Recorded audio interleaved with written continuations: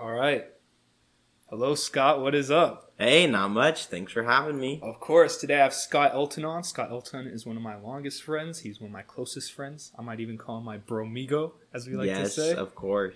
I think Scott is a very interesting guy and a very productive guy, so I'm very excited to have him on. I think we could have some interesting conversations. I agree. Awesome. So the first thing I wanted to ask is I feel like out of all my friends, you're one of the most, I would say, kind of financially literate and like just kind of like future literate. Like you seem very like you know what to do, not what to do with your life, but just like how to go about it. So I was just curious, like Right. how do you think you learned this stuff and why do you think you're this way? Yeah, that's a really great question. A lot of people that I meet typically say the same thing about me. They're like, you always have things planned out. You always know how to play the game. And that really is just what I try to learn is how to play the game that we call life. You know, if you look at the board game life, you know, there's no really easy way of winning that game. It's all probability, right? But the way that we can scale the lives that we're living now is through two things, education and skill.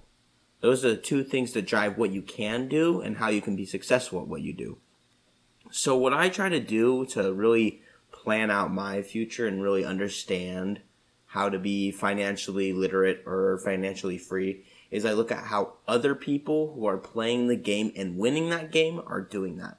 And there's a really good book that I'm reading right now that perfectly explains how the millionaires in the United States today are playing the financial game and earning the money that they're making today. And a lot of it comes through planning and making sure that they're not overspending. A lot of it's spending and budgeting, but also just being smart with your money, saving your money, and investing your money. So those are just some of the few ways that I learned through like financial routes on how to attain the same wealth that the millionaires do. It's really simple, but a lot of people overcomplicate it because they think it's too good to be true. Like there's no way that I could just make my money, make more money, you know? But it's because a lot of people don't understand the why behind it and how these systems work. And so what I've been trying to do just ever since I was in high school was learn how the money system works and how we can use our debt in a good way to get a positive cash flow. Interesting. So based on what you've learned so far then, how do you view like how the money system works? So I think the money system in America is very complicated, not as much as it was a long time ago. But what you got to understand about the money system in the United States is on every bill that you look at, it always says that it's like a reserve note, right? So basically what that's stating is that this is a certificate of debt, meaning that with this certificate of debt, you can go off and pay off debt, right? So if I can take this, say, $5 bill, right, and pay off a debt to Strad, right, by paying off debt to you, now I've lost that note, right? But if I can go and real quick, and what do you mean by paying off debt? It could be anything. It could be I have to pay you for a service that you provided me. I have to pay my college tuition. I have to pay, you know, for gas. All that stuff is maybe not in the moment a debt, but you are going to need that at some point. And so you're using your certificate of debt saying this is what's going to get me out of this, right? This is how I'm going to pay for whatever good or service I need. So would debt be anything that like you use a service or something that you just don't pay for right away, but you're going to have to pay for eventually? Yeah, it could be. You know, because the interesting thing is with money is we've moved a long way from the gold standard in the United States. We don't trade and barter like we used to. You know, before, if I had something that you needed and you had something that I needed, we would be able to trade back and forth, right? And I'd be able to say, well, Strad, you know, I have, you know, 3 chickens that I'm willing to trade for you if you can, you know, smelt me a nice sword, right? But in America, we're trading services and goods still, but now we have that note instead.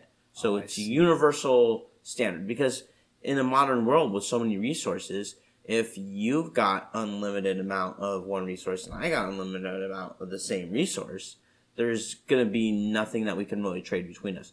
So that's when the United States moved away from the gold standard and established a form of currency so that you could be able to go out and purchase and, trade these notes between all sorts of different services and goods. Gotcha. So going back to what I was originally saying is because it says it's a certificate of debt, right? It's basically the government is rewarding you for a service or a good, and you use that to pay off your debts, right? So if you and me are working hard, right, we're giving our labor to a company.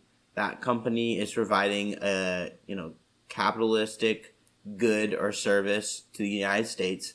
So they're getting paid, they're paying you, you take that money, but who are you paying first? Are you just dumping your money right back into somebody else's services and goods that you need? Or are you taking that money and you're dumping it into you? So I always tell people that one of the biggest investments that you can make is yourself and your money. So by investing in yourself, that could be education, by listening to books, buying podcasts, buying resources that are going to teach you how to invest and how to become smarter and understand the game and the system. And also investing in your money, meaning take your money, put it aside, take 20% of your income every month, put it aside, let that build up so that you have a reserve, a financial reserve, and take the financial reserve and use it to pay into your different investments. Interesting. And where exactly are you putting this 20%? So you're putting your 20% of your income in what's called your financial reserve vehicle. Okay. So your financial reserve vehicle is typically going to be, it could be your savings account, but the issue with being a savings account is the ROI on a savings account, because the interest is so low, isn't going to be very high.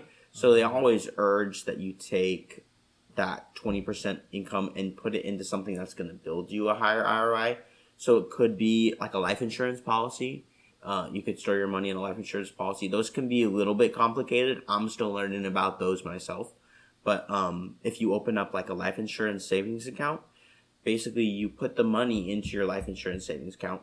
It has an interest that it creates, right? So your money's making more money, but you're able to borrow against your life insurance savings account off your cash value. So you take out of your cash value, and now what you have is you have that cash value still stands in your life insurance savings account, but you are also using that. Say you take a loan out of your life insurance savings account and you put that into your next investment, which is going to be your next financial investment vehicle, and say that's real estate, right? So you take $20,000 out of your life insurance savings account and you put that into real estate. So now that money technically is still making money in your life insurance savings account, but it's also making money in the real estate. So that way your money's your money's working in two different places. So it's like you put money in the life insurance account, and then from there more money grows. So then because that other money grew, now you could take some of that out and put it in something else and do the same thing in another thing. Exactly, yeah. Oh, exactly. Interesting. So maybe I'm just getting the definition wrong. I thought life insurance was something where like you buy it and you can't touch it till like you die. Yeah, you see, that's what a lot of people think. A lot of people don't understand really the truth and the meaning behind life insurance. And I think the biggest blame for that is the life insurance agents that are selling you the life insurance. They don't want you to go with a policy that's going to allow you to put money away and also borrow against it, and have all these benefits, because for them, the commission on that's very low. So a life insurance agent's going to push a policy in which you're tucking money away, you can't touch that money until you die, and your family can reap those benefits. So they're getting a bigger commission. It's greed. A lot of it is greed, and so I think that's one of the other big problems in America is it's not enough people are educated enough on life insurance. We're all told we need it. We're all told that when we become married or we become adults that we should at some point go purchase a life insurance policy. But are we ever told why? Are we ever told how it works? I mean, did you ever learn these things in school? No. Yeah. So actually that brings me to my next question about kind of like financial education in general, because you're 20, right? Yeah. I feel like a lot of people your age aren't super financially literate, right? So I'm curious, like, what was the motivation for you to learn how to become financially literate? Because you started at a pretty young age, like middle of high school about, right? Yeah, so when I was in high school, I had a lot of challenges, but one of the biggest thing was I was realizing that the educational impact on my that my classes were having was not big enough for me to change how I was already working and operating in the real world. So I had been working as a lifeguard for the city of Henderson. I think I got that job when I was a sophomore in high school. So I kind of asked myself the question of, when I finish my high school education, what am I going to be able to plug into what I'm currently doing in the workforce that's going to allow me to either move up to a bigger opportunity or, to a different career or whatnot? Like, is there anything that I can do with that? And I realized that there's, besides the title itself, right? Besides the title of high school diploma, which a lot of jobs are going to be like, well, do you have a high school diploma? They never check for it. But they always ask, do you have a high school diploma? Do you have a GED? Right? But really, it's just a title to say, I'm not entirely stupid. I'm smart enough to figure some things out. And a lot of companies will take that. But a lot of those companies that take just that bare minimum high school education are going to be places that are paying you minimum wage, are going to have you doing, very mild, easy work that you really can't build a career off of unless you want to sit and train years and years and years of work away. When I worked at Discount Tire, it was no high school diploma was needed because I was 16, right? So I was able to work there without a high school diploma and do the basic jobs. But to be a general manager of your own store, you had to have a high school diploma, and then that was it. And then you could climb the chain from there. So it's just staying at that job long enough to get the experience. Exactly. And the guys that ran these shops were in their 30s and 40s. And the guys that were running these companies, the regional manager, Oscar, he was probably making close to $600,000 a year. Wow. But he was in his 50s or 60s, and he had been working for Discount Tire since he was probably my age when I was working there, 16. Yeah. So to work at one company for that long just doesn't seem like a really viable option. People don't want to wait to climb the chain. That's not the way you want to go about a career or attaining a skill.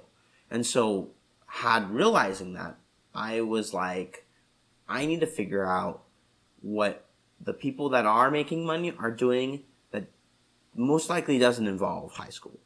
And from what I've learned from a lot of the millionaires and billionaires that I listen to and read and follow, they always say that although education is very valuable, you don't want to be dumping yourself and your money into these higher education resources that are only going to give you titles. Titles aren't going to get you anywhere in life. Nobody cares that you're a, PhD holder of, mental health science, right? Are you saying they want to know what is your reputation behind mental health science? Are you saying this though as it applies to people that are main goal, or not main goal, but maybe big goal is to make a lot of money?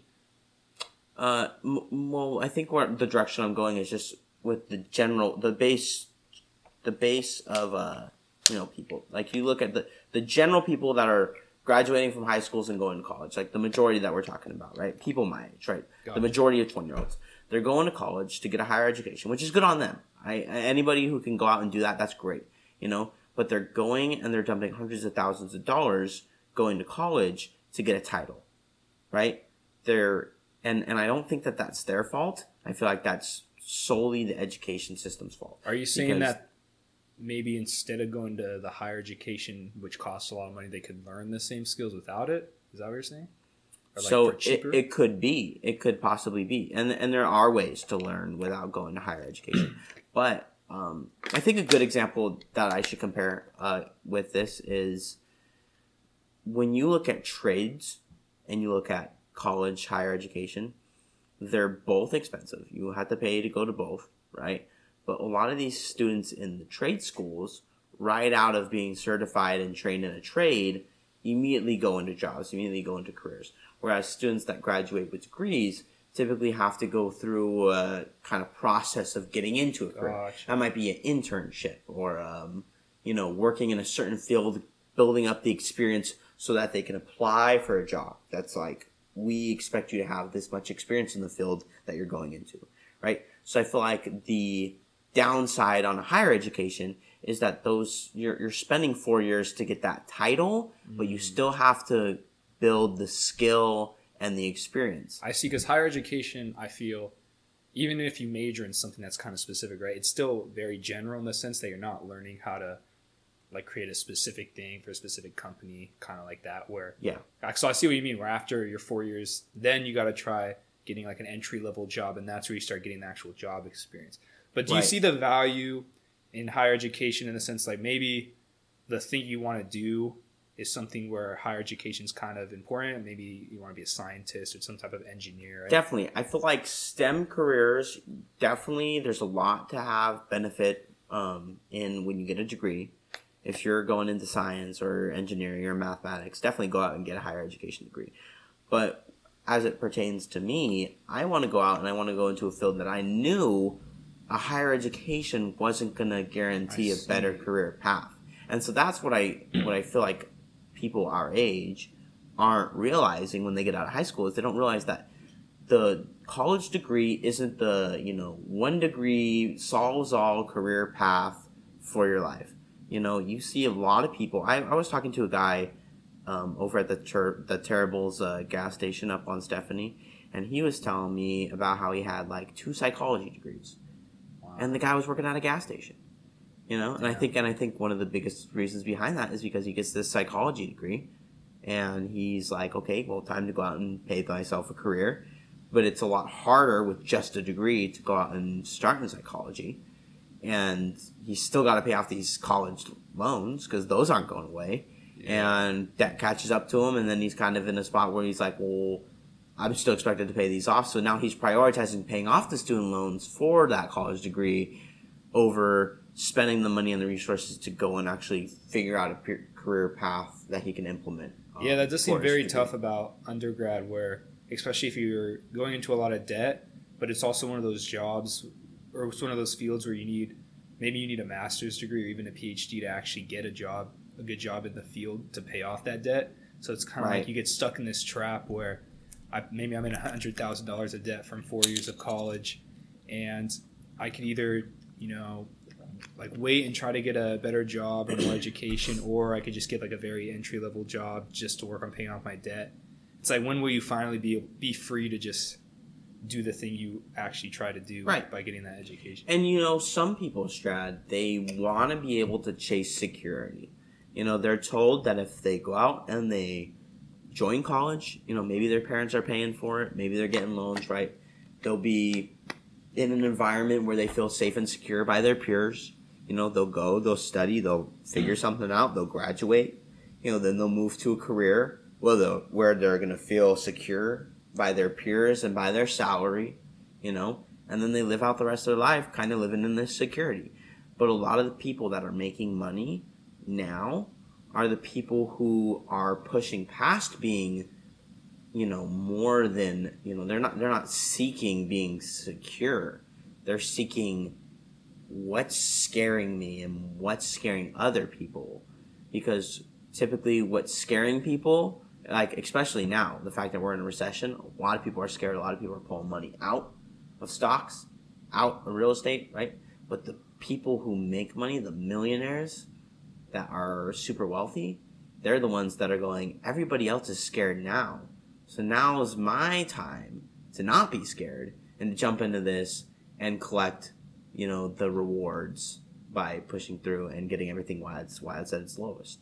So, there's that difference between people. Some people seek security, some people seek risk and fear. And I've been trying to train myself to push myself to be the one who's seeking that risk and fear. It does scare me. It is a scary thing. But if you take the college route, it can be scary too. But it's the more secure path. But what if you, instead of going to college, instead of taking out $400,000 in student loans, you went and you took a risk and you took out a loan for $400,000. You might not even have the money to pay that loan off, right? So it's risky. It's a scary thing to do.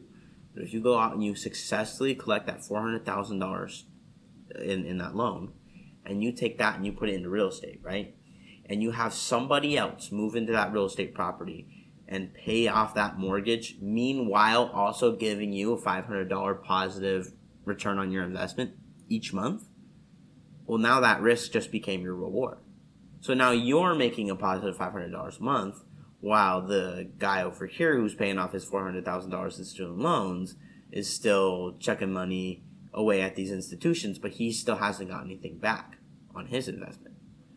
So you kind of just got to look at the differences between those two things, because some people see the long-term run of getting that degree more beneficial, and some people see, well, if I could build wealth now by having a good debt, right? Because having a loan for real estate could be a good debt because there's potential to make money either way.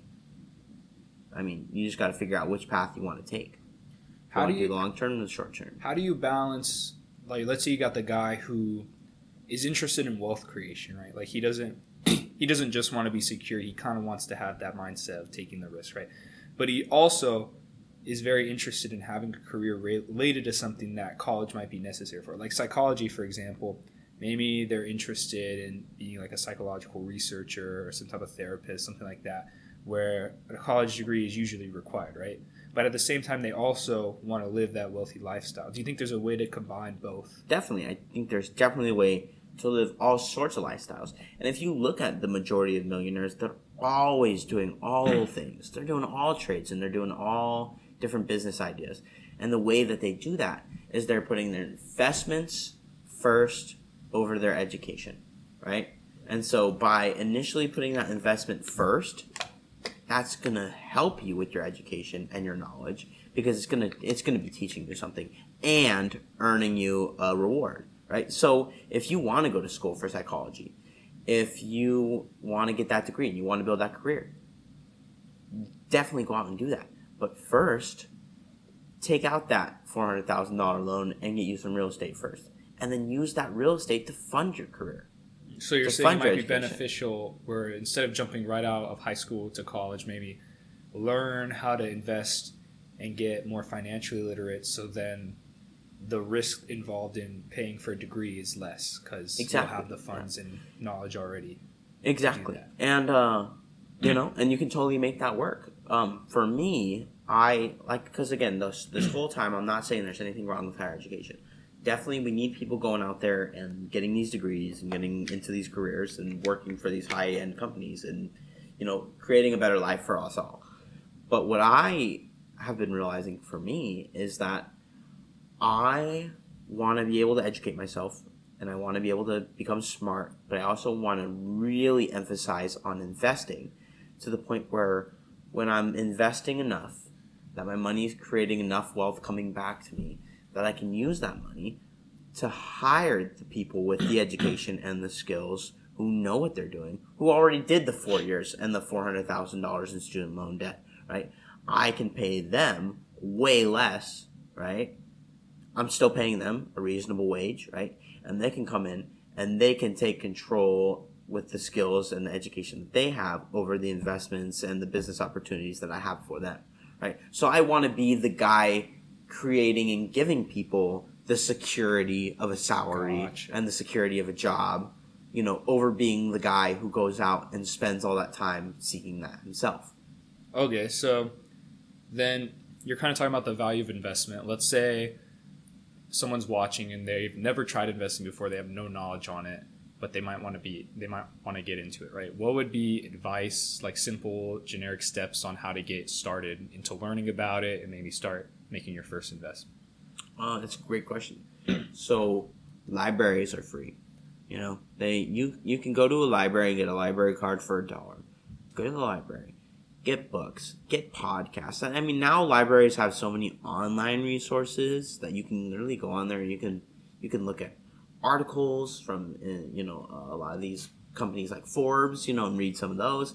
You can read books by investors, books by millionaires. You can go out and you can listen to podcasts I love listening to podcasts. I feel like a lot of from what I've learned in everything we've been talking about so far, I've learned from books and podcasts. I learned that stuff from high school and college. Yeah. You know, I feel like I'm reading 2 books right now, and I feel like the amount of information between the 2 books that I've been reading now, I feel like that education and information is way more than what I learned in the 2 years that I spent over at CSN getting my real estate degree. You know, so that would be the first step. Is you can go to a library, look at those resources, find out what there is. Second, watch the people who are doing what you're trying to do.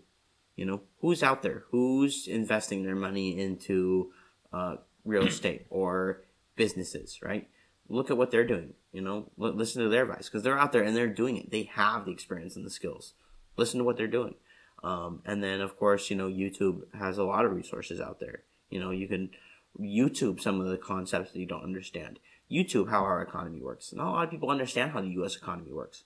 A lot of people are so quick to crap on capitalism, but a lot of them don't understand how capitalism works.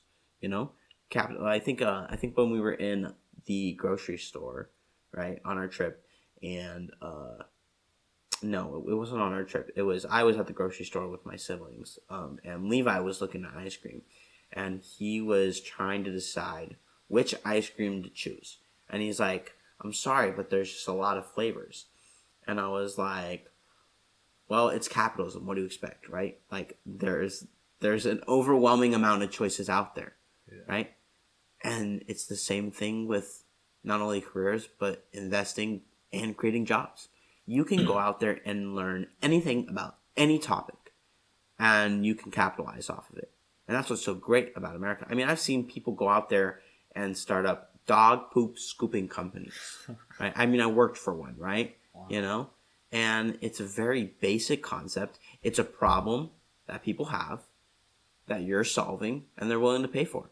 So, and one of the interesting things that I learned is people will pay you overwhelming amount of money if you have a unique skill or set of knowledge that not other people have, right? And so if you can go out there and figure out what that is, you know, or figure out what, like I said before, like what people need to solve, you know, that's an issue, and be that solution that they're willing to pay for, you can do almost anything. So those would be the steps I would take. You know, educate yourself, make sure you're watching what other people are doing, and go out there and look for the opportunities out there for building careers and investing. It's interesting that you bring that up, the whole people will pay you for, like, you can capitalize kind of off of simple ideas like the dog poop scooping business, right? Mm-hmm. Because I was watching this podcast, you know, educating myself. Right. And this one guy was talking about this stat, or it was basically, he was asking what's like the most reliable way to become wealthy, right? And he was saying it seems to be that a lot of the people in the top 1% have some type of local monopoly on some type of business. So he gave an example of like owning an auto shop in like a middle of a small town or something, right? And like you're the ones people come to, right? And it made me think, because all the times when people think about getting wealthy, or at least I've thought this a lot, is like, let's say I want to start a business. Well, then I got to be like one of the top dogs, you know, like I got to be like Amazon up there. But what this stat seems to say is that it's more, you don't have to be the most popular. You just got to have enough of a community or like a local pool that goes to you where you can make enough money. So like this auto shop, it's not the best auto shop in the whole US or the world. It's just has a local monopoly in that area. And he mentioned that the same kind of applies to content creation as well. So when starting a podcast, I was considering like, well, but like, you know, there's some big dogs out there, Joe Rogan, stuff like that. I'm never going to be like, how am I ever going to get to that level? Yeah. But you don't necessarily need to get that level to get wealthy from content creation. It's more if you could just find a community that picks you over other people. And that's where I think the unique skills come in, because you don't have to be the best that everyone likes. You just got to be unique enough that some people will choose you over like the mainstream people. Exactly. And there's a lot of value out of small businesses and small business owners. And a lot of it is a lot of people who are living in small towns. You know, I mean, you know, Henderson isn't like a small town, you know, but it's a nice town, you know, and a lot of people, they don't want to drive to Las Vegas to go get some of these basic things, you know. So if you can find businesses that are not running in Henderson as much as you think that they should be, and you can open up something that's going to be valuable, that people are going to enjoy, you're right. You can capitalize off that easily. And I think the interesting thing that this all breaks down to is definitely location. Location in your investments and your business ideas is going to be the biggest thing that's going to determine whether you're wealthy or not. Because if you go out and you go to a tiny town like Fallon, Nevada, what's going on in Fallon, Nevada? I don't even know. You might open up something that you feel like the people of Fallon, Nevada don't have. Well, the people of Fallon, Nevada don't have a laundromat, right? So you open up a laundromat. But what if the people in Fallon, Nevada already have laundry machines? Or they just do it the old school way, right? No one's gonna come in your laundromat, Or if there's only 500 people in the whole town, and they're not doing laundry every day, it's a numbers game, Like, it's not a good spot to invest. Yeah. Interesting. So one of the questions I had for you is because you were talking about learning from people that you want to be like millionaires, reading books they've written. Right. And I think that's very valuable. But I think one thing I heard, which I kind of resonated with, is a lot of times people who are in their start, like maybe they haven't invested before, will listen to millionaires who are already way up there, right? And try to imitate what they're doing currently at their stage, when in reality it might be better to look at someone who's maybe just a year or two ahead of you and seeing what they're doing, because they're closer to your stage than the people who are at the top, right?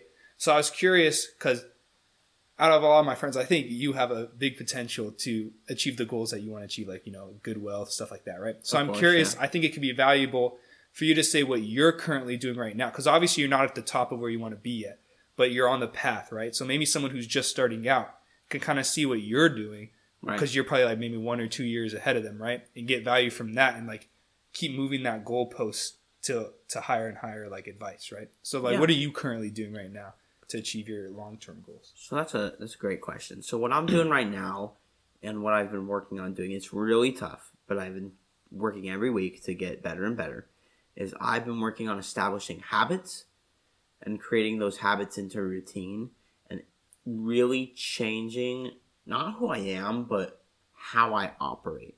Because I feel like on a day-to-day basis, if you're trying to be somebody who's getting up and going to earn that bread, right?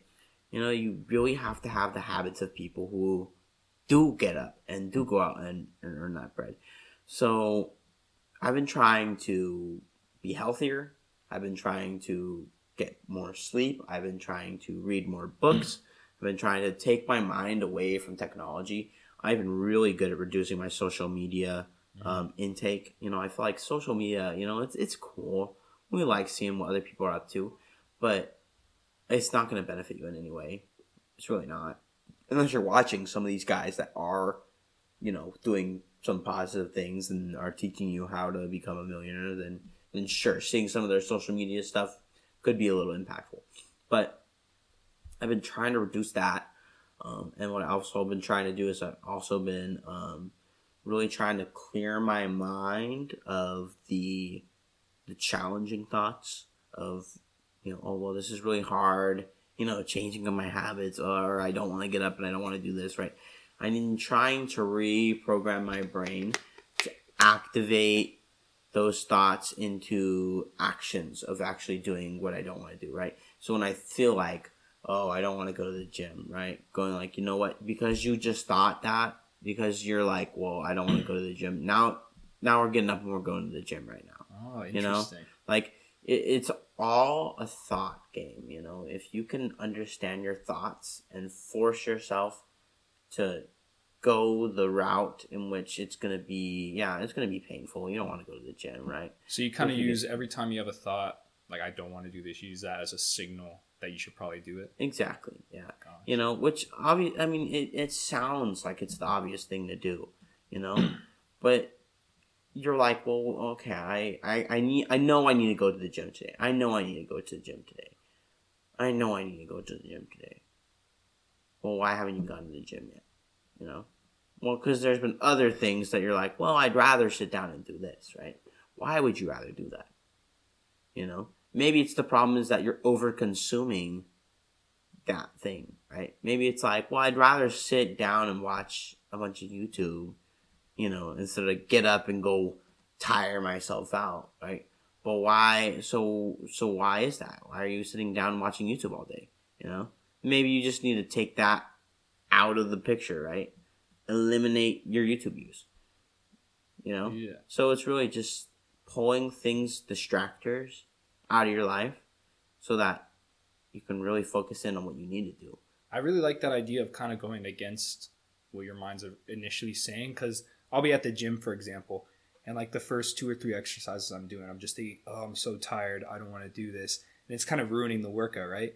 And then I get to a point where I'm like, I don't have to keep thinking these thoughts, right? Like right now I'm just letting my brain kind of go on autopilot, and it's easy to just be like, because working out can be painful or like tiring, right? So it's easy to let my thoughts just go to, oh, this is tiring, I don't want to do this.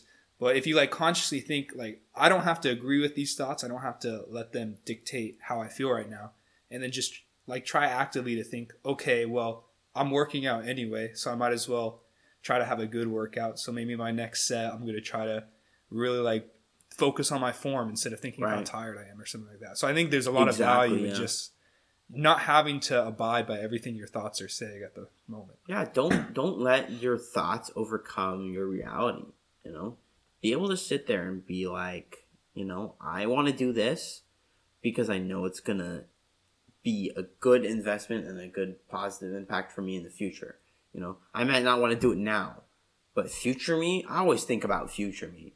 You know, if future me saw what present me is doing now, you know, is he going to be disappointed or is he going to be glad? And a lot of times when it's disappointed, I know that I got to get up and I got to do what future me wants me to do. You know, because they say that hell is, like, true hell is when you meet what the perfect you would have been. Oh, wow. And you realize that you are far from it. You know, that is like the most excruciating thing you could ever experience. You know, and I don't want to be like that. You know, I don't know what perfect me would look like, but I'm at least going to try to become perfect me. Yeah. So those are just some of the things that I've been trying to do now to really just get myself into habits, get myself going the right path. And it sounds really like hard. You're trying to set a baseline of how you operate so that it's similar to how a lot of these successful people operate, so that you already kind of have the actions down and like the habits down, so then you could just start working on the more technical stuff with becoming wealthy. Exactly. And what I've been really trying to do too is I've been trying to network more and meet the people who are creating these investment opportunities. And, you know, maybe I don't have the money now to even put into it, but I'd love to at least be able to sit by and watch, you know, see what they're doing, make their money. Have you ever had a mentor before? A mentor? You know, I can't really say that I have. It's something I would really want. Yeah. You know, I'd really love to have like a good mentor. And that's something that I'm actively working on figuring out, like where I can find a good mentor. But I think that because I might not have had a designated mentor, I feel like my mentor for now has pretty much been my dad, you know, because he might not know what I'm trying to do, you know, or the specific skills and knowledge I need to become wealthy, but he has a lot of basic skills and knowledge on how to get through life and build habits, you know, and become better at, you know, doing your day-to-day stuff, you know. So what I'm doing now, you know, I can definitely look to him to figure out some of the challenges that I'm. Yeah, it sounds like he'd be the perfect mentor for you to have at this stage, because like you said, you're trying to build the basic habits, and if he has that down, then he seems like the perfect mentor. And then maybe later on, as you're networking right now, you'll find a mentor who can help you more with the technical wealth creation stuff. Yeah, because I think that when it comes to mentors are no help if they're not going to understand your current state. When I was at Coldwell Banker, I went to a real estate event with Mike Ferry, and there were all of these real estate coaches there that were all pushing for coaching, right? And coaching is this thing that you pay for, and you pay out of your ass like $120 a month for this coaching, right? But they say that the coaching guarantees you all this business and all these leads, and then you can go out and make all this money. So then, like, really the coaching is like a small investment, right? Which is it's all true, If you can invest a small, tiny amount, and the money is larger than that small amount you're spending, then it's going to be an investment. And that's going to be good for you in your business. But for me, in my current state in real estate, that was not true. And I feel like a lot of these mentors and these coaches, they didn't understand that because they're all the way up here. They're making, they're like, well, $120 is nothing. I'm making, $6,000 a month. $120 is nothing, right? Okay, well, I'm not making $6,000 a month.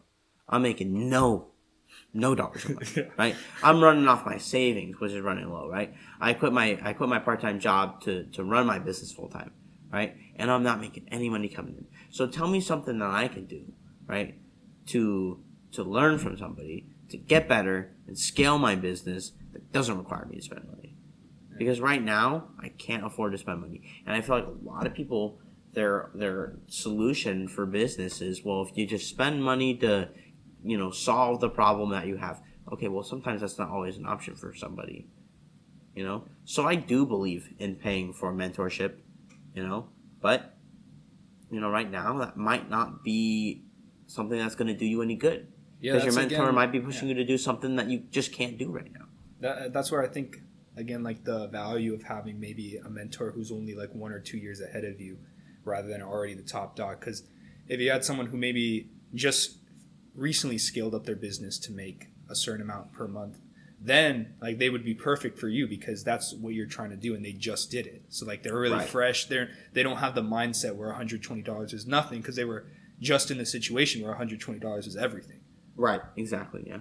So on the topic of real estate, I'm curious because you mentioned how you got your degree in real estate, and I was curious, what was the motivation in learning about real estate? How was it being such a like pretty young for your age, already working like a real estate job, and then what are your future plans to kind of go back to real estate? Yeah, so right out of high school, and you see, my plan wasn't to be in real estate. My plan, I want to be a firefighter.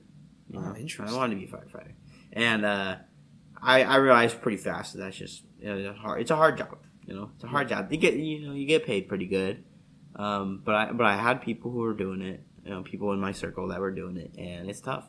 You work your ass off. My buddy Davian, he just became a firefighter recently, and you're talking about a guy who was working for the city of Henderson for 5 years. Wow. And throughout that whole time was going to EMS school, working as an EMT part-time and as a lifeguard a senior guard part-time.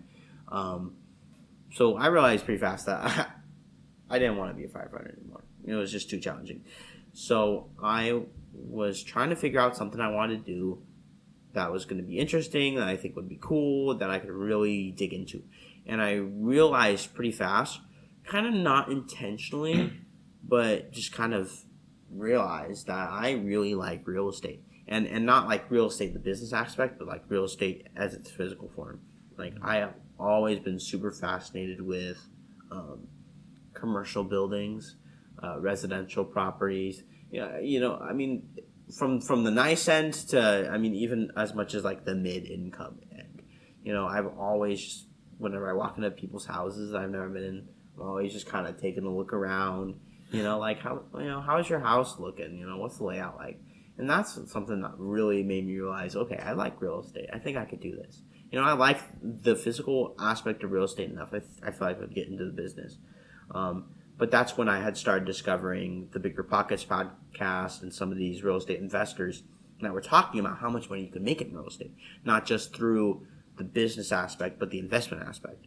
And so I realized, okay, well, if I study real estate, it could be my career, it could be my business, and it could be my investment, right? So it checked all three of the things that I realized I needed to have in life. So I was like, okay, I think I could do this. So my first step was to go to real estate school and get my real estate license. So I had changed my career or major at college, which was kind of the first step before I did the real estate school. But I didn't know that doing certain classes in my real estate degree would have already satisfied the real estate school, but I went to real estate school anyway. So I was kind of doing both at the same time. But I got my degree way after I got my license, because that class is like a month if you work really hard. I think I finished it in like 5 months, mainly because the pandemic and stuff had hit, so it kind of slowed me down. But I had gotten my schooling finished when I was 19. And then I went and I got my license test. I did that, passed it my first time. Oh, wow. And congrats. Yeah, thank you. I mean, it was really hard. The test is a little confusing, but I passed my first time. So now I had my education, I had my license, and then I was just told by everybody, go out, put your license under a brokerage, and you can start making a massive amount of money. So I was like, okay, great. Like, that's perfect. So I went to Coldwell Banker. Now, Coldwell Banker wasn't going to be my first choice. I was going to work for my uncle. But I had a friend who was supposed to work at Coldwell Banker with me. Never did in the end, so kind of was pointless waiting around for them. But I went to Coldwell Banker because I was like, well, I want to have like a partner in crime, I could do real estate with, and we can get through these challenges. But I went to a Coldwell Banker sales meeting. The broker owner is 2 people. It's for the Coldwell Banker Premier Realty. It's Bob Hamrick, and for Coldwell Banker Luxury and Coldwell Banker Premier. Yeah, Premier. I think that's what it was. That is owned by his wife, Molly Hamrick. So I obviously joined the Premier Realty because, oh, and there's Coldwell Banker Commercial. So I joined Premier Realty, and I came in, got my little cubicle, oh, wow. They had me sign my partnership paperwork, basically saying that I'm going to contract with them. So I was never working for Coldwell Banker. I was working under Coldwell Banker. So I get to use their name, I get to use their resources, I get to use their office, right? Wait, real quick, how did you feel your first day, like, going there, being kind of young, Felt awesome. Yeah. Felt awesome. When I had signed the paperwork, they had said I was the youngest guy in the company. Wow. Youngest guy. Was that intimidating at all? A little bit, the only thing I didn't like about being the youngest guy is everybody there thinks they know everything more than you. I'm older than you, so I know everything. And I've been in real estate longer than you. Yada yada yada yada. So it's really hard being a young guy in an environment like that because people are always like, "Well, we'll see how this guy works out." But once I had gotten into real estate and I had joined Coldwell Banker, that's when a bunch of stuff hit me about stuff that they don't tell you, because they're like, "Oh, go out and get your real estate license, and then hold it under a brokerage, and you'll make all this money, right?" So now I'm like, "All right, how do I make all this money?" And they're like, "Well, you gotta do this and this and this and this." And it was like this long process of these things I had to do to just like start. It was mostly like things that the Coldwell Banker wanted you to do to run your business, which made no sense because it was like they wanted me to come in every morning and do affirmations. So we do these affirmations. Like I'm a positive thinker. Really. And I'm this and that and that, right? And then we would learn things about contracts and different things. And then, they teach us, how to work our SOIs and stuff like that. But a lot of these things, it was like how Coldwell Banker wanted me to run my business. It wasn't like anything of like how you as you can run your business. So the challenging thing that I had to understand was I'm a business owner at this point. I own a real estate business. That's just whatever you may call it. I think I called it like, because I had to get a business license. I think I called it like Scott Elton Realty. Or not realty, but like, real estate business, because there's some reason that you can't use realty. But, I had like gotten to this point where I was like ready to be making the money, but I was reading this book by David Green called Sold. And it was talking about how as a new agent, this is how you make money through your real estate business. This is how you generate leads. This is how you like scale your business to be successful. And David Green was talking about how you have to create a lead generation funnel. So you got to collect people who are interested. You got to work them to see if they're really genuinely interested in buying or selling. And then you got to be able to actually get their property sold or bought. and then that's when you get paid at the end. So realizing this, I knew, okay, well, I have to go out and get leads. I have to get leads, and I have to work those leads and be able to basically convince people to buy or sell. And then once everything's over, once all this work is done, I'll get paid. And so that was kind of a bummer because I was like, okay, this is going to be a lot harder than I thought, right? Because I don't have a big sphere of influence. I don't have a very big by sphere network. of influence, do you mean like people you know that people are looking I know, to sell? Yeah, pretty much. And I reached out to everybody I knew, on social media, through text. I'm sure you probably got one of my texts one time. Probably. And you even turn your whole Instagram into like your business. I did, right? yeah. I turned my whole Instagram into my business account, and I got nothing from my sphere of influence, which is a big part of real estate business for a lot of these people that start out. But a lot of people that start out are in their 30s and 40s. So they already have like a giant, they already have a giant sphere of influence of people who are even in the position to go out and buy real estate.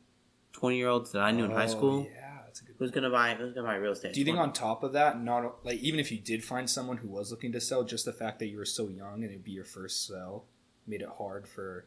I don't think so. Like really, I think age has nothing to do with it. I was working with people. Not like you weren't skilled enough at your age, but do you think people have a perception like, oh, this is his first time selling a house, or he's pretty young? Do you think they might prefer someone older? I think that when they see somebody younger, I feel like that makes them feel a few different ways. But I think in the back of their mind, people prefer somebody younger because they're going to be the ones that are most informed and refreshed about the topic. Gotcha. A guy, and I understood that a lot of people get into business and then they do business the way that they want to do, right? I understood that, But they move away. They really move away from the basics of real estate when they do that. I've seen a lot of people who are like, oh, to do open houses, you got to do it this way. You got to, have a sign-in sheet. If you don't have a sign-in sheet, you're never going to get the leads down and memorized, and then you got to go over here and you got to make sure that you have snacks because people love snacks, and it was just like, that's great, but that may work for you, right? But for me, maybe it's people don't have the time to come to my open houses. Maybe what I need to do as a young person is I need to pick up my cell phone and I need to do virtual open houses. Live stream on a platform, right? Be like, hey, welcome to my open house, right? Tour the house, have that more in touch, being modern way of going about business than doing all this old school stuff. Because the old school stuff just doesn't work anymore. And a lot of the old school stuff was to get leads, you got to pick up the phone and call. And it was like, I don't want to pick up a phone and call numbers of people who are going to be like, who the fuck are you? Why are you calling me? Right? Yeah. And just to hang up on me. Or the people who slightly are only slightly interested in the moment because maybe they were thinking about it. And you're like, hey, are you looking to buy or sell? Do you know anyone who's trying to sell? And they're like, you know what? I was thinking about buying a property, right? So they give you all their information, right? And then they hang up. But then, a few days later, you give them a call and you're like, hey, yeah, we talked a few days ago. They're like, yeah, well, you know what? I was just feeling that way in the moment. But no, I don't think I want to go and take time out of my day to go buy real estate, right? So those things, and door knocking as well, door knocking. Go knock on doors. If you go and you knock on doors, you can get all these leads, right?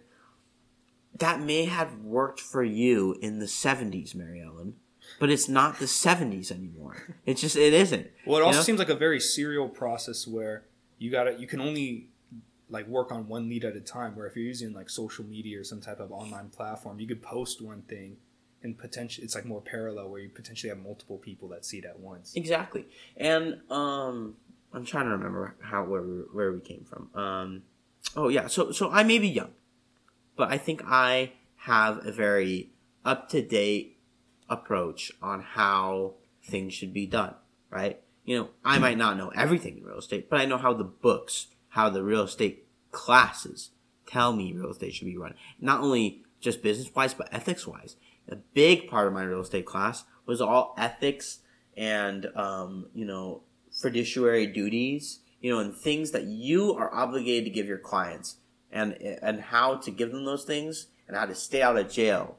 Oh, wow. And so, Wait, what are the ethics of real estate?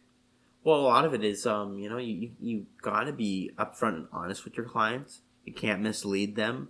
You can't influence them to make a decision on a certain property. And it can be really tricky because sometimes I'll get a lot of questions from people who come into open houses.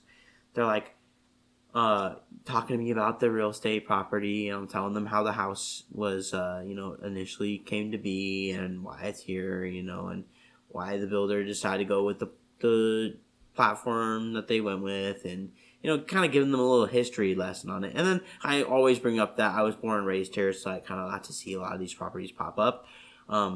And they always ask me, oh, well, where are the good sides of town? Where are the bad sides? Where should I not live, right?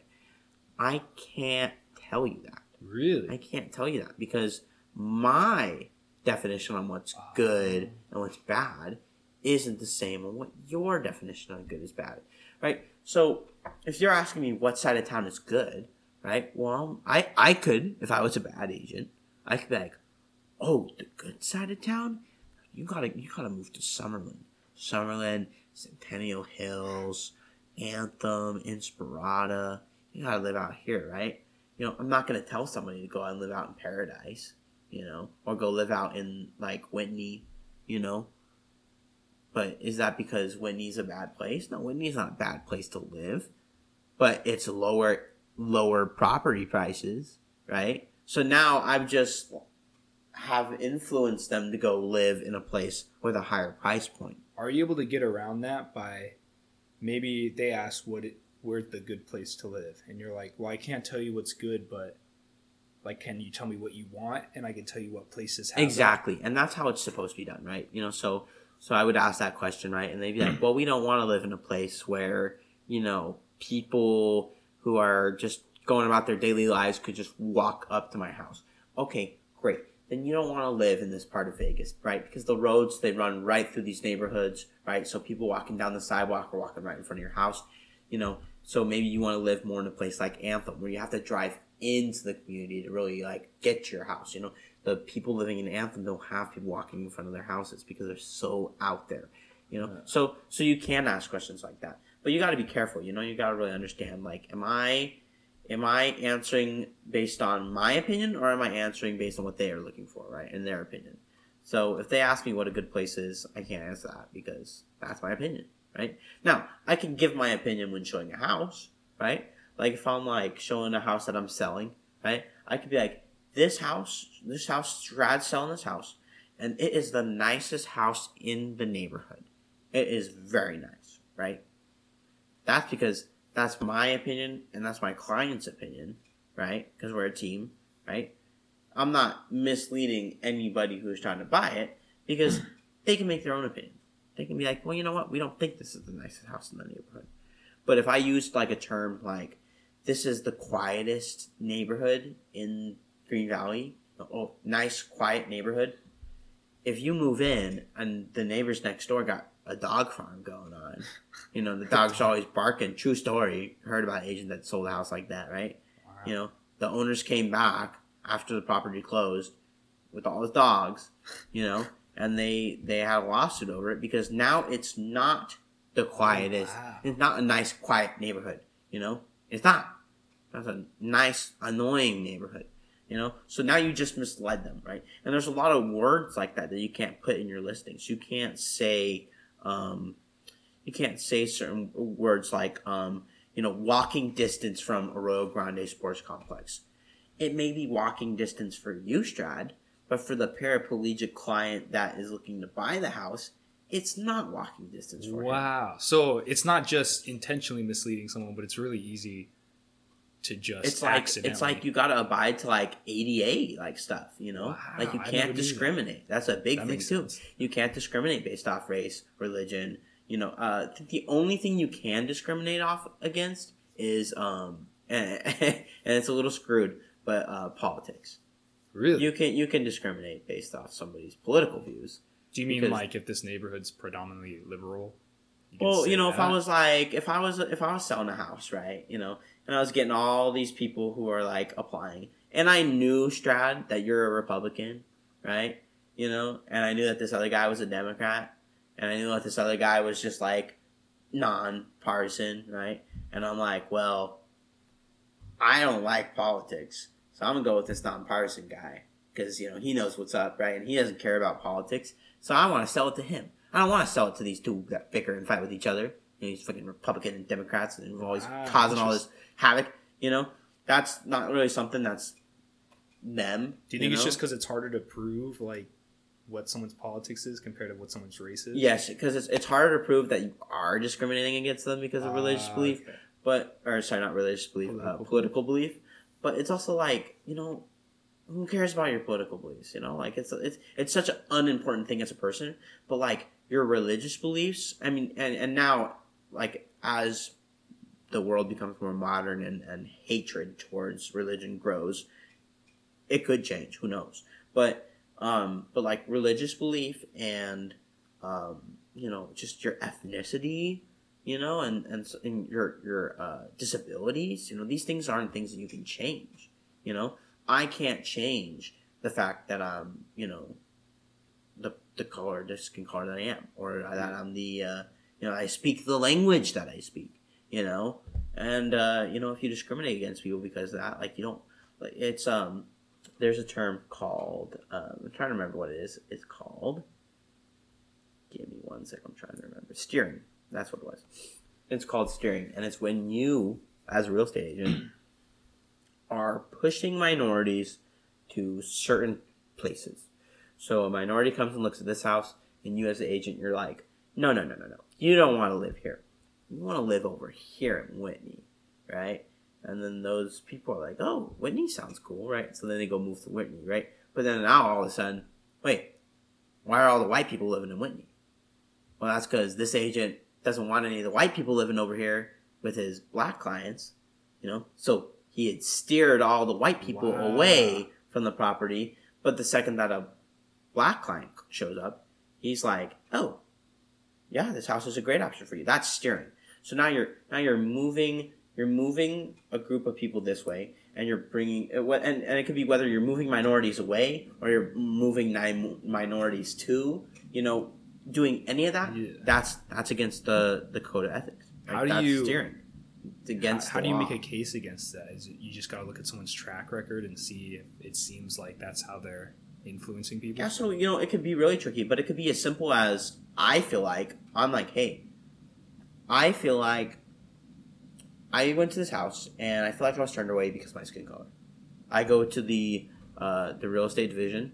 I file a complaint.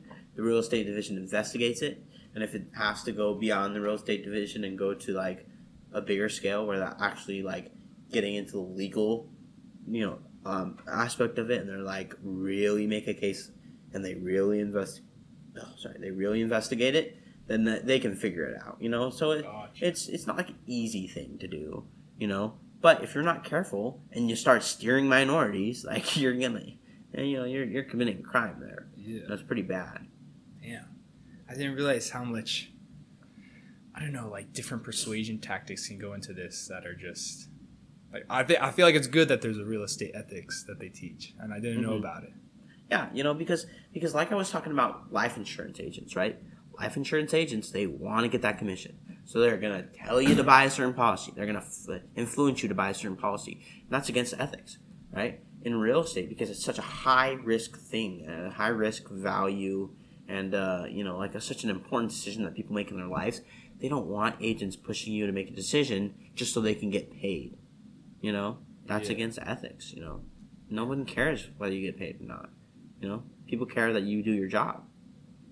Yeah, well, damn, I think what you've been talking about so far has been very useful for anyone either interested in real estate or interested in finances. I'm going to steer courses now, very different topic, but this is another thing I think could be interesting to talk about. So you live in a pretty big family, right? About yes, I do. 8 siblings. And you guys the whole family used to be Mormon, right? Yes. Grew up very Mormon, very religious, and then I don't remember when, but at one point it just all switched. Your family left the church, right? Yeah. And now you've kind of got flip-flop. You're kind of the other way, right? Mm-hmm. So I'm curious, how do you think growing up with a religious background has affected you, and especially now that you're kind of like the opposite, have the opposite viewpoint? It's a really good question. When it comes to religion, I don't have any ill feelings against religion, nor do I have any ill feelings towards the LDS Church. Mormons are, they're great. They're how do you say, they're kind, but they're not nice. If you ever heard that saying, or they're nice, but they're not kind, right? But I have no ill feeling against them. When it comes to religion, though, what I think a lot of people don't realize is that when you grow up in a religion, just like anything else growing up, it's going to have a very big influence on you and what you determine your religious beliefs to be when you are a fully developed adult. And so growing up in the church myself, I have always just believed in what the church taught, believed in what I felt, believed in what I seen, because that's all I grew up around. All I grew up around was people saying that the church was the true church, right? And that Jesus loves you, and that Jesus lives and sacrificed his soul, and all these things. And so I'm going to believe that because it seems to be the best thing to believe, right?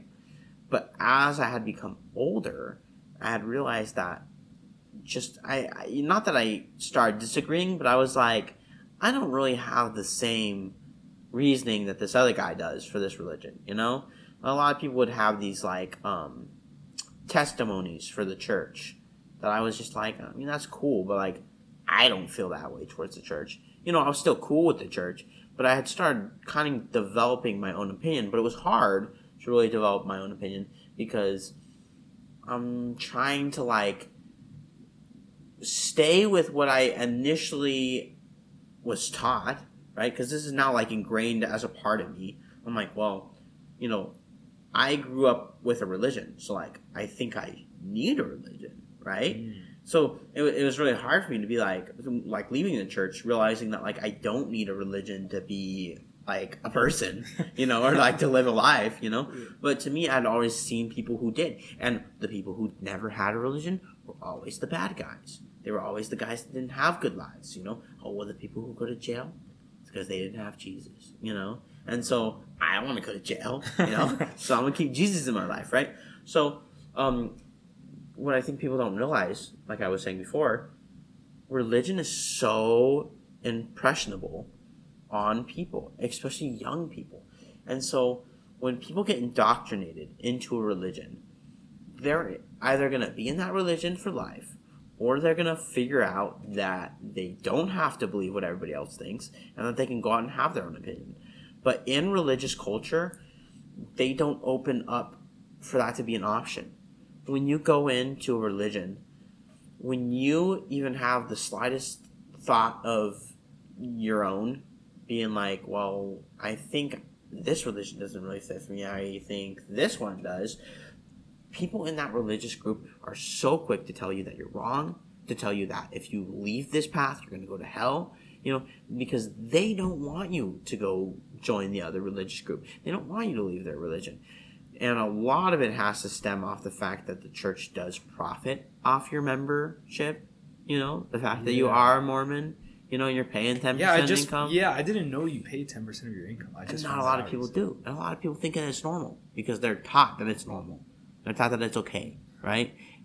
And it's interesting because I feel like it's really harmful to a lot of the youth when they're brought up. They don't have their own thoughts on religion, but you're shoving it down their throat, and that's I wanted to ask harmful. you actually, because so you're talking about how a lot of kids might end up having their own opinions and then either finding another religion's better or no religion's fits more with them.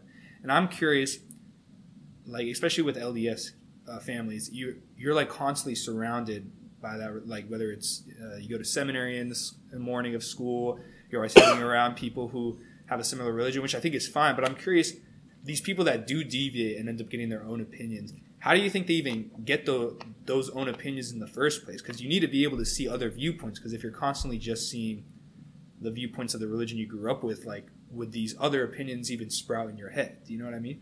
Right. Well, that's a really good question. But how did you personally start deviating? I'll tell you in a sec. I kind of want to address that initial statement that you made. I think a lot of it is influence from their friends that aren't Mormon. But, of course, Mormons are always told, like, oh, don't... I remember learning a lesson where they said that if your friends go against your religious values, that you had to cut them off. You had to cut them off. Get rid of that friend. Never be friends with them. Wow. And I remember just thinking, damn, that's so wrong, though, because people can have different opinions. Just because my friend isn't Mormon, he doesn't go to church every day, and he doesn't... And maybe he drinks alcohol... Right? Doesn't mean I can't be friends with them, because I think the church tries to make you think that if you're friends with those people, they will win you over. They will pull you away from your religion, and you'll be doomed. But that's just not true. And it's the same thing with politics. Religion. Think of religion as like politics, because it basically is. They are trying to keep you on their side. And with political people, they're so quick to tell you, oh, don't listen to the Republicans. Don't listen to the Democrats. They're just trying to pull you on their side, right? So nobody can ever agree anywhere, right? And so for me, you had asked what was my moment that I realized that it was not for me or whatever. Yeah. For me, it was when I had walked into a morning side, which is like basically it's... Instead of going to seminary class, you go to the chapel, and they have like a lesson that they teach to all the seminary classes. So I walked in, and it was pretty just typical. All the Green Valley students that were going to seminary flooded into the chapel, and they had started this discussion on masturbation being a sin.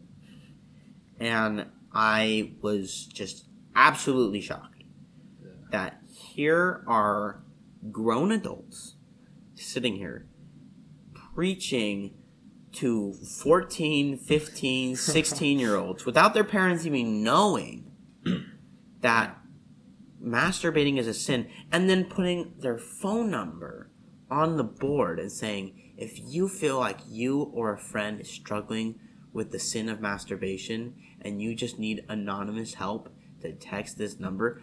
Dude, I don't think they understood how wrong that was. I mean, and for me, that's when I had just realized that something was off about Mormonism. Wait, why did you view that as so wrong? Because I don't believe that masturbation is a sin. I think that if God is going to create people and create them to have these human instincts, these natural instincts, that everybody does. Everybody... For the history of the planet, before we could even have thought about whether things were right or wrong, we were masturbating, And so to say that masturbation is a sin, because the Bible says so, whatnot, but to be telling that to a bunch of 14, 15, 16-year-olds that are going through puberty, that are having these urges, I mean, that's just wrong, to tell them that their bodily instincts are wrong. Now, that is just control. Well, what I find so interesting about that case, because I've had friends who were in the church, right? And, like, they believed a lot of what the Bible says, but they also didn't believe that masturbation. They didn't believe that masturbation is a sin, right? So they would partake in the activity. And in my opinion, I think, why do you get to choose what you think is right and isn't right in the book? And what I mean by that is not saying you should believe everything in the book, right? But if you don't believe one thing in the book is true, then why do you still believe the rest of the book is the rest of what's in the book is true? And that is like what I've been saying for a long time. Why is it okay for people to go and think, well, it's not going to hurt if I go out and do this on Sunday, like go out and buy some groceries on Sunday, break the Sabbath a little bit, right? Yeah. Or, we were talking about BYU culture. And the BYU students there, they are so horned up and just ready to do whatever they can do that they find ways to, like, get around sinning And it's like, if you really feel like doing that is right, then maybe really what you think is that the book is wrong. But it's the culture that's going to suck them into this religion for the rest of their lives. And they're never going to be able to leave. And it's not to say that you can't follow things that are in the book. Like maybe you think having sex before marriage is... or not having sex before marriage is a practical thing. Like, it might help you in life, right? I'm not saying... basically what I'm saying is you don't have to say because you think it's more practical not to do it, that means it's a sin to do it, and that means you should tell everyone else, like, hey, you can't do this or you're going to go to hell, right? And that's what I think the whole thing in, like, if you don't believe in one thing in the book, then just don't believe in the book. Just pick the things that you think are practical and will help you in life, but accept that other people, maybe it's not practical for them or it won't help them in life, right? Yeah. You know, it's really interesting because, like I had said before, the church is always going to try to gain control and grasp on you.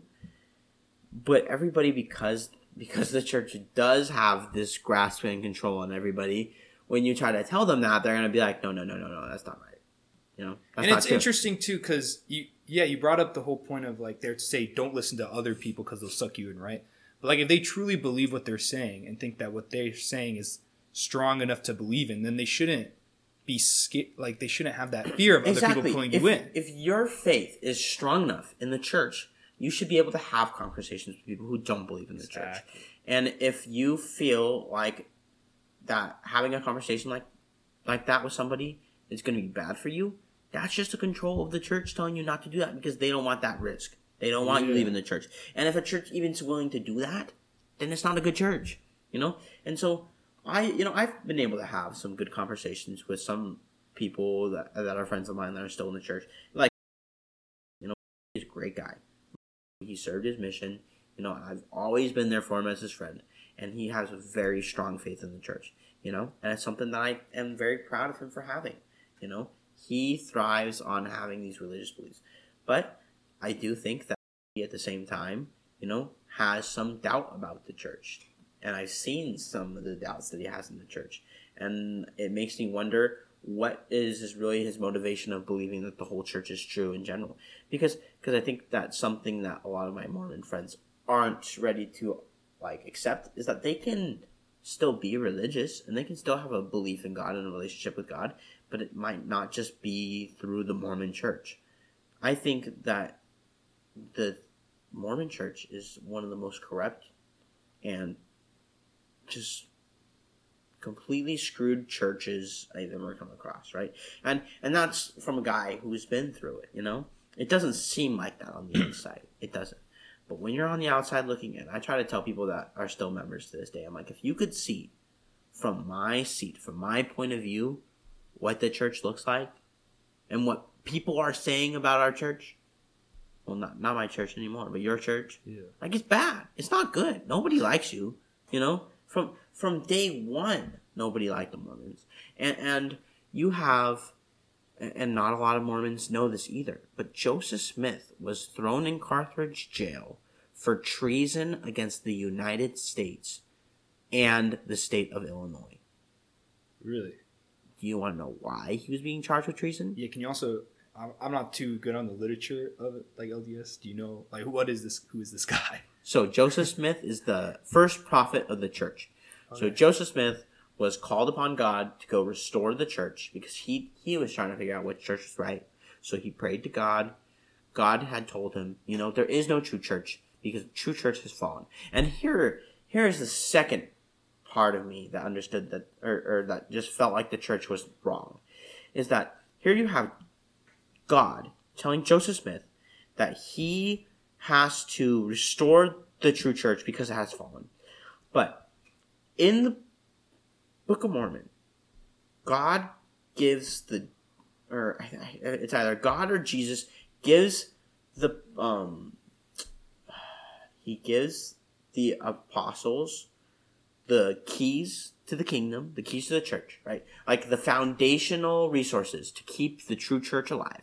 And he literally said himself, this is my true church. This is the church of my father, because I believe it was Jesus that gave the keys, right? He said, this is the true church, the church of my father, and it is so strong that nothing can tear it down. Like, nothing can make this church fall, because it's the true church. But now you have, fast forward, Joseph Smith restoring the true church because it fell. So, that doesn't make sense. How did the true church, God's church, God, the almighty powerful Lord of the world, the creator, create a church so strong it couldn't fall, but it fell? So did God himself, like, intentionally make it fall? To, like, just, amp up, like, Seems suspension? Like contradictions. Yeah, exactly. It doesn't make sense, right? So Joseph Smith, he is like they kind of coined him as this, pioneer of religion. He restored the church. He led all the Mormons through the different states to, find faith, right? But he wasn't leading them through the different states. They were getting kicked out of all these states. You have a guy who comes in and is telling people about this religion and how it's right because he had been told so, right? And he had translated this book that nobody's seen. Nobody's seen the Book of Mormon besides him, right? So you're like, okay, well, was this book even real? And he translated this book with a rock and a piece of glass in a hat. Really? So That's that the doesn't make story? sense, right? And yeah, and so none of it adds up. And then he's telling you that it's okay to marry minors and be polygamous, and people are like, well, that cannot be right. And then, of course, he lands himself in jail because he was using his religious influence to run for president of the United States. Really? And in the Constitution of the United States, and today it's not like this, which is completely screwed, but in the United States Constitution, it says that there shall be a separation of church and state. It should not be one. Church and state, completely different. Our forefathers were deists. They believed that there was a very powerful external force that creates life in the universe, but it does not influence the way that we live. It creates and it moves on, right? So they're telling us that we need to keep these two things separate. So when a guy like Joseph Smith comes and runs for president of the United States and uses his religious influence to get him to be president of the United States, and then once he becomes the president of the United States, is obviously going to push religion on the United States. I mean, that's just treason. I mean, that's treason big time, right? Yeah. And so he gets thrown into jail, and then he and his brother Hiram eventually get killed by a mob of angry people. Oh, wow. Because nobody agrees that what he's doing is right. But they don't teach you any of these things when you're a Mormon, right? How did you personally learn about it if they didn't teach you? Through Mormon historical documents. Wow. Like the church's own resources. I've heard of historians who've uncovered like historical events that have been swept under the rug, hidden away, right? So that the followers don't find out about these horrible things that happened in the past that have been swept under the rug. And this historian had found them. And his calling from God is to unveil all facts about the church, whether they look good or bad. And so he laid out all these things and was like, hey, I found these things about the church. And for some reason they're just hiding over here and nobody knows about them, So where do you want me to put them? And a few days later, he got a letter in the mail, a notice of him being excommunicated from the church. Wow. And of course, he was like, what? I was doing my calling. I was doing my calling to God. But they excommunicated him because it was the risk of him releasing all these secrets. So then, at that point, he's like, well, damn, this can't be true. So then he was like telling everybody that it was wrong. And there was another guy who wrote the CES letters. Here you had a guy who was a very religious guy, always went to church every Sunday, had a lot of belief in the church, was an active member, constantly contributing to his community. If you could think of the perfect Mormon, this was the guy. Jeremy, this is the guy, right? And now he has these doubts about the church. So he writes this long, or he writes this email to the chief education something, or like, or the church education system director. That's what it was. Church education system director. So because somebody had told him, hey, I know you have these questions about the church, you should email the CES director and ask him these questions, because he knows everything about the church, everything about the education, the history, everything. That's his job, right? And if you have any questions, he'll be able to find you the answer. So he was like, great. So he emailed the CES director. He said, yeah, any questions you have, send it my way, and we'll talk about it. And he's like, okay, great. So he wrote this massive letter addressing Joseph Smith's polygamy, addressing some of the really like crazy, historical events that have been kind of covered up, some of the controversies here and there about certain things. And he sent this email to the director, and he never got an answer, never got a response. But then yet a few months later, when he started kind of prying about it, he got a letter in the mail, was excommunication notice, right? And he had actually gone to court against the church and was able to get his name pulled away from the records on his own terms. So he wasn't labeled as excommunicated. But so after that experience, it shattered his religious view. I mean, here you have a guy who believed in the church, but he just had questions about things that didn't make sense, that weren't being addressed. And so he was like, oh my God, the church cannot be true if they're just going to excommunicate me like that. There's something that's fishy about this. So he had published these letters, and those letters probably a very big influence on why I left the church too. And I urge some of my Mormon friends to read the letters, but of course they're not going to read them, right? Because the church tells them not to read anti-Mormon literature, even though it's not anti-Mormon literature. Here's a Mormon guy who wrote these letters when he was a Mormon, asking questions about things that do not add up about his own religion. And so, I urge, if there's any Mormons that listen to this podcast and are curious, go out and read them. I don't want you to leave the church or not be faithful and have a relationship with God, but go read these letters, because you might be following men over your true Lord. Yeah, and again, if your faith is, you truly believe in your faith and feel like it's strong, then you shouldn't be afraid to read this stuff. Because if your faith is strong, then I guess you'll stay in the church. Exactly. After reading. But what I try to tell people, I'm like, I think the biggest thing about the church is that people are following men.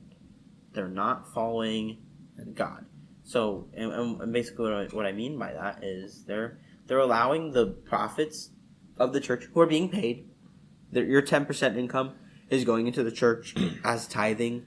The church is worth $200 billion last time I checked. It might be more. And keep in mind, they pay no taxes. They don't pay taxes to anybody because they're religion. They don't pay taxes. So they're worth $200 billion. And 100%, they are paying their prophets. They're paying their apostles. They're paying a lot of the higher up men in the church. And it's been verified, because there's been leaked paychecks to Gordon B. Hinckley and President Monson of almost $200,000-$300,000 a year just to be the prophet. When in the church they say, oh well, the prophets don't get paid, the church leaders don't get paid, but they're being paid. They're being paid, and you're being lied to. So don't follow men, follow God. If you're a Mormon listening to this, I think the church is corrupt, not the religion or Christianity. If you want to believe in Christianity, go for it. Me personally, my religious views now, kind of moving into that second part of your question, I consider myself agnostic. I'm very open to the belief of there being God or being a superior being, but I also am very sided with deism, like I mentioned our forefathers were. Deism is a very interesting concept, because it's basically saying that with the universe being created by a very external force that might not even be a man. I find it interesting that everybody's so quick to think that God is a man. Or that God is even like a human. Right, or that's even like an entity of some sort. So God might just be this powerful being, right? The powerful being who goes out and creates, right? And if you think of how vast space is and how constantly it like expands, we with the science know that it's constantly expanding, constantly being created. So what type of being is powerful enough to go out and just create something and then create something else and create something else and create all these galaxies, but then give each galaxy 100% of its attention? You know? That seems a little complicated, right? So maybe it is powerful enough to do that, right? But what I also think is, why would that being have to do that if it is that powerful? Because if I'm a powerful being, I can create Earth. I can create a timeline for Earth. I can create who's going to exist on Earth. I'm going to create the actions of each of these people, right? I can create all that. I'm going to know what happens. So there's really no need for me to interfere with the actions that are currently going on because I created those actions. Those actions are mine. I know what's happening. This conversation, this podcast that we're doing right now, Strad, has already been determined, right? It's already a factor that's already been accounted for. And so, like, I kind of have that belief of, like, you know, I'm not hearing back for God because maybe this is all God, you know? I'm not saying that we're God, but, you know, like, it's the life on this planet, I feel like, is too complicated for us to even understand. I feel like there's a point, a wall in which we hit, in which we cannot see past what the reality of, like, the universe is. They say, the scientist has said that it is like that. The plane of existence that we're on is like that. It's like a staircase, right? If you're right here on this stair step, and more complicated planes of existence are up here, we can't see unless we get up to that level, right? But we can only get up to, like, here, you know? So we're never going to see over that horizon and see what's on the other side, you know, because it's beyond our capabilities. It's beyond our elements and our, you know, physical state. Yeah, I always think about that when it comes to consciousness studies and, like, philosophy about it, because I'm curious if we'll ever truly get to understand the true nature of consciousness, because like, the only thing you can really prove about consciousness is that you're yourself is conscious. I like to say, like, you know, it could be that I'm the only conscious being that exists and you're just a manifestation in my head, right? Same to you. Right? Exactly. So the only thing you could really empirically prove is that you yourself are conscious, and then anything above that is, like, kind of speculative, right? And it makes me wonder, like, there's this idea of panpsychism, right, which is every piece of matter has some level of consciousness, and it just, like, as matter accumulates, the levels of consciousness get higher and higher, which I think is an interesting idea. But the annoying thing about it is I just don't see how we could ever be able to prove that, you know?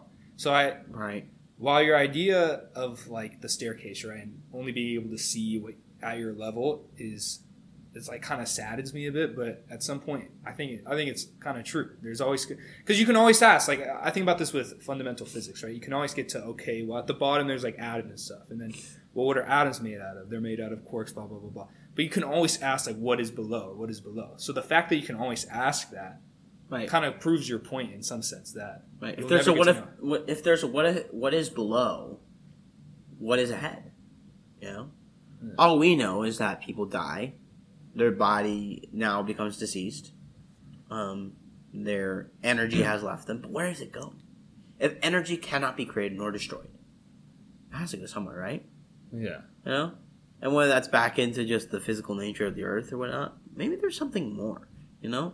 Maybe there's just something that, like, you know, we don't remember where we came from, right? But maybe when we move on, we might not even remember this. But we could probably move on to something completely different. Yeah. You know, and if that's how life works, that's fascinating. Well, going on top of that, something I think you could answer, which might be actually really helpful to a lot of viewers that maybe grew up super religious, but now they just don't believe in it as much and they want to have a more agnostic belief system. But they fear that a lot of the things they get in life come from religion. Maybe it's community, maybe it's sense of spirituality. A lot of it is just a sense of meaning because, you know, a lot of people might go agnostic or even atheist. and just think, well, what is the meaning of life if there's no God, there's no afterlife, things like that. So coming from a position where you were fully ingrained in a certain religion and then you moved on to a more agnostic belief, how do you think personally that switch has affected you, and how do you get the benefits you did have from religion without actually believing in the religion? That's a great question. So moving on to like my beliefs now, I feel like I still I feel like I still carry a portion of the church with me, because it's taught me good values. It's taught me how to be, a good man, and how to be good to my family, good to my friends, how to treat my neighbor, and how to just morally be good. And I feel like that it's also taught me a lot about having dedication towards a specific thing. And so being agnostic, my dedication is going to be towards me now, so I've kind of turned that focus away from God and really I focused that energy towards me. And I'm at this stage in my life where I don't have the same resources and support that the Mormon church has given me, but I can still find that resource and support through other people or through other groups. And I feel like one of the biggest things that really kind of got me through leaving the church initially was I still had a good base of friends and people in choir that were around me. Although, a lot of the Mormon people in those groups had distanced themselves from me. I don't blame you. No worries. I still have that support of people, because God can be very, he can be a very supportive concept for a lot of people, and you remove that, and you distance yourself from your family, right? Because they might not have that same belief. That's the saddest part, is now you're not really being supported by your family because they think that your choice is wrong. So that's tough, right? And so now you're not really being supported by your friends because that was wrong, or because they think that you are believing the wrong thing. So say that everybody in your circle is now basically against you. They're all gone. And I mean, that kind of happened to me, not my family so much, because our family kind of left together, right? I mean, I had the President Romney, for the Green Valley State, he was telling other members of the church that they need to stay away from me or stay away from our family because we were preaching false truths or whatever, or something like that. Basically like we're trying to deconvert. So I lost a lot of people. But what I want viewers to listen to and keep in mind is that whether it's family or friends or, peers or, people that are close to you, that you feel like are a big supporting factor, if they are not going to be there for you in the long run, or they're not going to be able to support you in a positive way, and they're doing nothing but damage to you, don't be afraid to cut them off. I mean, because really, everybody's always talking about how the world, like, we all live on this world, and we all gotta work together, and we all gotta be, positive towards each other and raise each other up. But at the end of the day, the person that you think about the most, whether you think it's right or not, is always going to be you. It's always going to be you. So you want to make sure that you have people in your life that are going to be supportive of your goals and supportive of your religious views, And I think I found people like that. Strad, you're definitely one of them, But I still have a good chunk of people who are religious that support me in what I want to do. And I think that if you can go out and find people who are truly good, truly understand who you are, and can basically be like, I don't agree that you left the church, but I feel like I know you enough that I'm in full support of whatever you want to do. Those are good people to have around, and that's what you should really be focusing on finding. People who aren't going to be judgmental towards you. I think a lot of Mormonism really makes people judgmental. They may not understand it, but I think they get really judgmental. Their kids leave the church. I remember talking to and he was talking about the painful emotions and stuff he went through when his family basically disowned him, when he left the church, and was, coming out as gay, it was really hurtful for him, because I think that they don't understand the harm that they do by disagreeing. And that's really, if your family isn't going to be able to be open-minded to understand that the church has influenced them to be hateful towards you, then they're not good to be around in general. Yeah, I really like the idea of just understanding, right? Because I think the best type of people that are religious are the ones who understand that, like, I grew up in a family that believed in Mormonism, right? Or LDS, or whatever you want to call it, right? So if I was born into a family that instead believed in Islam, it's very likely I would have agreed with the doctrines of Islam rather than of Mormonism. So having that understanding that a lot of your beliefs are probably based on your environment, and that the people that end up not believing in Mormonism or any other type of religion, a lot of it might also be because of their environment. They just have a different mindset. Just having that understanding feels just very important, because you can still be friends with these people. You can still interact with these people without having to force your belief on them, because you understand that you guys just have different mindsets and different environments that you grew up in. Right, exactly. So to just kind of like leave a final note for anybody out there who's questioning their religion or trying to figure out what the next step is, maybe you're lost. Don't give up on yourself, focus on yourself. For me, I'm still trying to figure things out. It's really hard. I mean, it's a complicated subject. When you don't have it figured out for you already, like I initially did being Mormon, now I got to figure it out, which is the crazy thing is I'm like, wow, now I got to find religion, which is, I always give props to people who are converts who weren't religious and then they get baptized and they believe in the religion. That's awesome, because obviously they found something that they agree with and they found themselves. But for me, I'm still out there. I'm still searching. But I still, sometimes I still pray, but not to God. It's more in a form of affirmation, not necessarily praying to anybody, but I'm praying for things to go right in my life. I'm praying to find the answers to my problems, but I think here on the earth, really the only person who can help us find those answers are ourselves. I think that's beautiful. Yeah. So we've been talking for almost 2 hours now. I think it has been a very useful conversation. First half, if you're interested in finance and stuff like that. Second half, religion, all that stuff. So I think we're going to wrap it up soon. So I like to ask one question at the end of each podcast. Same question, because I like to see the different perspectives people have and what they say. So okay. The question is, what is something in your life that you have learned that has impacted your life in a significant way? Something that I have learned that has impacted my life in a significant way. That's a great question. I think something I've learned, it's got to be that you never truly understand yourself or others. And it's a very hard thing to master and understand.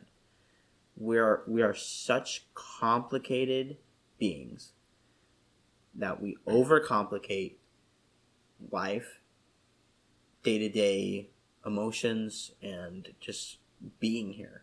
I think that really what's mellowed me out as a person was when I understood that we're here in this moment and you just have to make the best of it and really understand that you are never going to understand the things that are going on.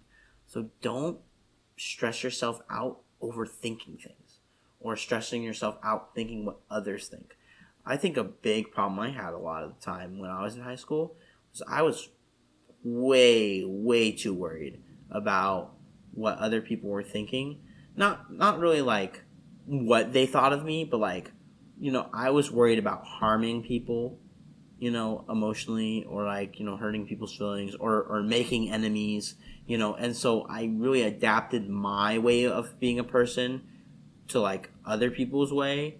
And I feel when I realized that, you're going to hurt people. You're going to hurt people. You're not going to understand people. You're not going to understand how people feel. You're not always going to be the perfect listener. You're not always going to have the same views as people.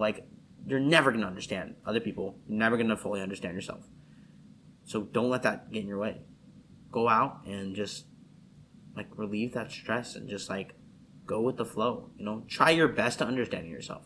You know, go explore any curiosity that you have about anything. You know, and don't be afraid to hold yourself back from things that may scare you, but also don't be afraid to push yourself through things that scare you. You know, so I know that was kind of a complicated answer, but you know, that's probably like the biggest lesson. If I could look back at all my years, the biggest lesson I've learned, you know, is don't get caught up on what other people are doing. Focus on what you're doing. Try to understand yourself, but also understand that you're not going to fully understand anything. I think that's actually a very beautiful lesson because it's kind of freeing in a way where now that you understand that you can't understand everything, right, about people, what they're thinking, how to make the perfect interaction with them and make them feel great about you, right? The fact that you know you can't understand all of that means you can spend a little less time stressing about it. And obviously, like, you know, you don't want to just hurt people's feelings and be super brass, but it gives you more room to just be yourself without having to constantly think about how it affects other people. Yeah, because I think my brother Jack is definitely a person who way overcomplicates things and, you know, really just dives in way too deep into things. And I see that stresses him out a lot, you know, and I think that a lot of people do that. Especially in 2022, we're only left with nothing but our thoughts, you know. Thoughts can be a really powerful tool. You know, I really love having conversations like these or just like really getting into my thoughts, you know. But there's a certain point in which things get too complicated that I just gotta understand that it's beyond me. Well, I also really enjoyed this conversation. I think it'll be really useful to anyone watching. It's definitely useful to me. I really appreciate you being on, Scott. Of course. Hope thanks to for have having you on me. again. Yeah, I am happy to come on whenever. Awesome. Thank you.